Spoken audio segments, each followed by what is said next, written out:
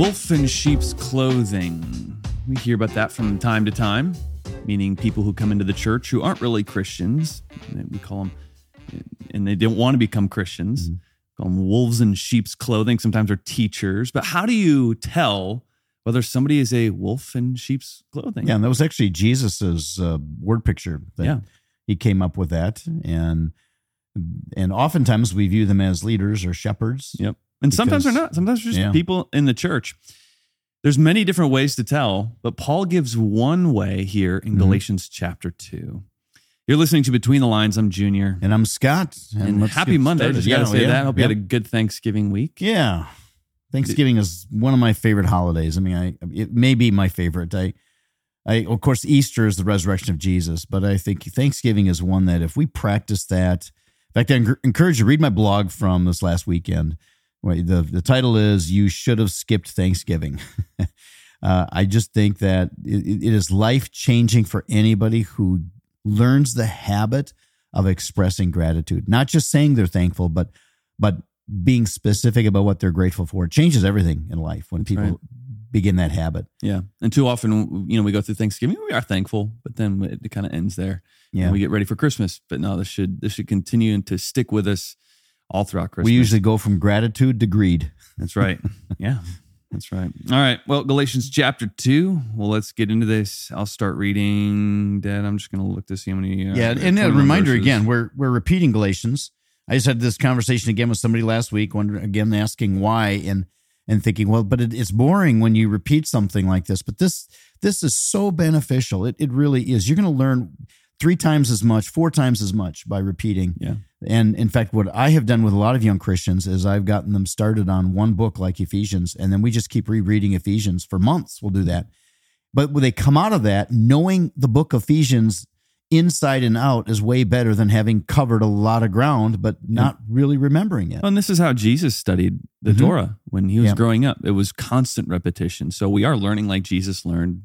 But I was talking with a friend yesterday. He said that when he's a new believer, he would read Isaiah very fast, a chapter of Isaiah every morning. And then he'd go to his other devos. He's like, after like a few weeks, I started to understand like the structure of Isaiah. I started picking out things that I've never picked up, a month ago. And so there's a lot of value in this. All right, I'll start reading Galatians chapter 2. Again, this is Paul writing to the church of Galatia, which is a region, not a city. So it's multiple churches, actually. Yeah, the churches in Galatia. Yep. And this would have been early on. So this is before like the council in Jerusalem, as we talked about last time. Yeah, where they really went after legalism. And he wrote this from home. Yeah. Yep. All right. Paul writes this. He says, "Then 14 years later, I went back to Jerusalem again. This time with Barnabas and Titus came along too. I went there because God revealed to me that I should go. While I was there, I met privately with those considered to be leaders of the church and shared with them the message that I had been preaching to the Gentiles. I wanted to make sure that they were in agreement for fear that all my efforts had been wasted and I was running the race for nothing." Now, if you had found that out, it's like, man, that had been 14 years of feeling like, man, my work was... Oh, yeah. And they supported me and did not even demand that my companion Titus be circumcised, though he was a Gentile. So he's talking about the legalism there. Yeah. Even that question came up only because of some so-called believers there, false ones really, and this is where we get the whole idea of sheep and wolves clothing. He says, really, who were secretly brought in, they sneaked in to spy on us and take us away from the freedom we have in Christ. They wanted to enslave us and force us to follow their Jewish regulations. Now, what Paul's getting at here is, here's one way to identify a wolf in sheep's clothing in the church is, are they trying to divide? Yeah. Are they trying to divide the body? Are they trying to divide, maybe like a small group, divide you from your leaders? That is a wolf in sheep's clothing. Yeah, they're trying to sway you over to their opinion against another person's opinion. That's what definition, that's what divide is. Yeah. So, that's. And we're not talking about disagreements. That often there's part of sanctification process is just like forming different opinions and growing in our opinions and all of that. So there should be good, healthy discussion. But there can be sheep and wolves clothing who come in and just try to undermine leadership, or they try to divide us, a group, or divide you from friendships. That happens quite a bit. Verse 5 says, "But we refused to give in to them for a single moment. We wanted to preserve the truth of the gospel message for you. And the leaders of the church had nothing to add to what I was preaching. By the way, their reputation as great leaders made no difference to me, for God has no favorites. Instead, They saw that God had given me the responsibility of preaching the gospel to the Gentiles, just as they had given Peter the responsibility of preaching to the Jews. But the same God who worked through Peter as the apostle to the Jews also worked through me as the apostle to the Gentiles. Now, Dad, does that seem a little bit prideful? I think that it was quite clear. I mean, Paul was the only person who had done this. Nobody else had gone on a major missionary trek through the Gentile part of the world, presenting the gospel and seeing Gentiles coming to Christ. So I think that I don't see this as a prideful thing at all. I think he's just pointing out the reality of everybody who knew the church, the early church at that time, as it was growing, they understood this. Right, yeah. I went to a church a couple weeks ago that the teaching actually was, Nicole and I were, and we're not, and we even said this after church, we're like, we don't want to be critics, and so we're not going to be critics. But the teaching was one where it was like, no, we need to talk about this as a family because it was really bad. It undermined a lot of scripture, which is very unfortunate that's very and sad. just heartbreaking to see that happen. And I know the church, at one time, it was a church that was strong in biblical teaching. Yeah. And they've caved to some movements going on. But there was, he did say one good thing that I really liked in the teaching. And he said that often we tend to judge, especially even Paul or scripture, based on our own culture. So he said, sometimes we can read the teachings of Paul and we think, oh, he's very prideful. But he said, what is biblical humility? Biblical humility is doing things for the interest of others, not for my own interest, but for the interest of others.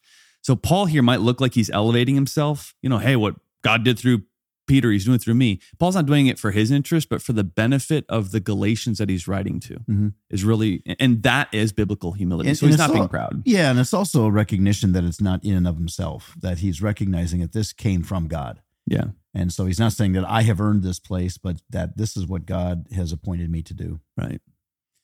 In fact, James, Peter, and John, who were known as pillars of the church, recognized the gift God had given me, and they accepted Barnabas and me as their co-workers. They encouraged us to keep preaching to the Gentiles while they continued their work with the Jews. Their only suggestion was that we keep on helping the poor, which I've always been eager to do. Dad, you want to take it to verse 11? Yeah, and I wonder if that statement didn't come out of, because they were going into Gentile areas, and the people were quite naturally more wealthy than in the heavily Jewish concentrated, in Israel, in Jerusalem. Yeah. And so I wonder if that wasn't a bit of a reminder, because now he's serving in wealthier areas, ministering among wealthier people, and some of these are becoming believers, that they're saying, hey, listen, just make sure that you're still focused on the poor. Anyway, verse 11, but when Peter came to Antioch, I had to oppose him to his face, for what he did was very wrong. When he first arrived, he ate with the Gentile believers who were not circumcised, but afterward, when some friends of James came, Peter wouldn't eat with the Gentiles anymore. He was afraid of criticism from these people who insisted on the necessity of circumcision. As a result, other Jewish believers followed Peter's hypocrisy, and even Barnabas was led astray by their hypocrisy. And Barnabas was his partner. He said, he's not having that. So he went to Peter. When I saw that they were not following the truth of the gospel message, I said to Peter in front of all the others, since you, a Jew by birth, have discarded the Jewish laws and are living like a Gentile, why are you now trying to make these Gentiles follow the Jewish traditions? You and I are both Jews by birth, not sinners like the Gentiles. Yet we know that a person is made right with God by faith in Jesus Christ, not by obeying the law. And we have believed in Christ Jesus so that we might be made right with God because of our faith in Christ, not because we've obeyed the law. For no one will ever be made right with God by obeying the law. Yeah, and it's, when we looked at this last week, but it is interesting what happened there. You have Peter, who is eating with the Gentiles, and then as soon as the circumcision party comes in, which sounds like a terrible party, doesn't sound like a party at all. That's not a party. But when the legalists come in, then Peter starts to be more concerned about his image. Oh no, I'm eating with the Gentiles.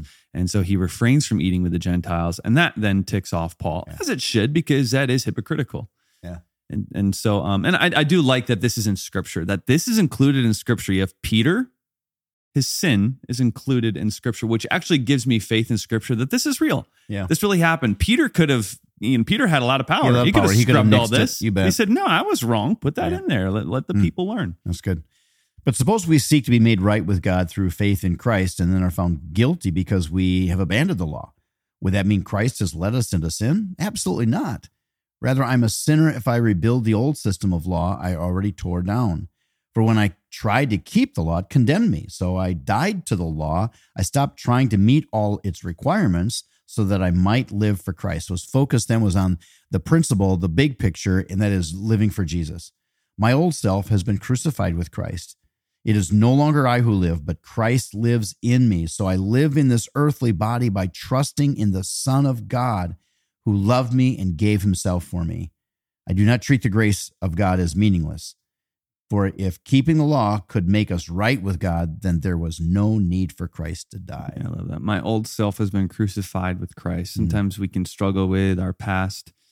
Recently talking with a woman who just has a lot of baggage in her past and shame.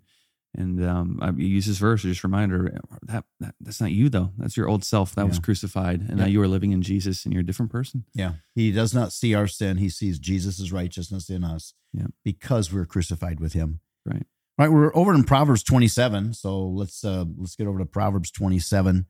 And verse 4 is the verse that I'm going to quote. It says, anger is cruel and wrath is like a flood. Now, he speaks a lot about anger in Proverbs. And so he's actually saying, he's going to say, but something is worse. So as bad as anger is, and as much as he talks about anger and wrath in Proverbs as being a way to destroy your life. And by the way, it will. If you've got a problem with anger, you got to get if you have to go get some counseling, do that because it will destroy your career. It will destroy your relationships. But he says there's something that's even worse. Who can survive the destructiveness of jealousy? Yeah. And actually, the NLT here wants to make it as modern as possible here. The Hebrew word behind this is better understood as envy. Yeah. Who can, I wish they wouldn't do that because jealousy and envy are two different things. They are, right?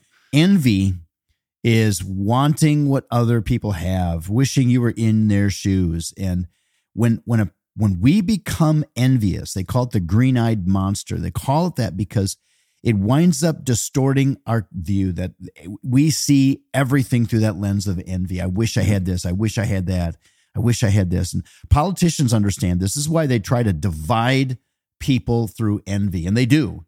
Yeah. But envy will destroy you. And the only way to overcome envy is to celebrate the good fortunes of another person. Yeah. It destroys families often, even extended families. And the problem is we don't tend to see envy in the mirror. We tend to think, well, I'm not envious. It's a childish problem. But I bet that there is somebody that you know that you don't like and you can't really put your finger on it. They just bug you. And I would venture to say the reason that you don't like them is because they have something you don't have, or they're further along, or they just get more attention. They may have a life that you wish you had. Yeah, people just like them better, more drawn to them, and you don't like them for that reason. And in some ways, that is human nature, not human nature. That's our sinful nature. Yeah. And we are responsible for that. Celebrate them. If you ever say something like, "Oh, she's too perfect," or "He just gets everything he wants," you say those things. You got a problem with envy, and that will destroy you. Yeah. The only way to overcome is to celebrate the good fortunes of other people. The quickest way. And thank God for them. So good. All right. Well, it is November 27th, and it's Cyber Monday.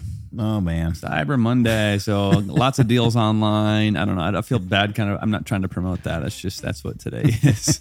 Well, it isn't a bad time it's not a bad time to buy the Christmas gifts for grandkids. Right. Yeah.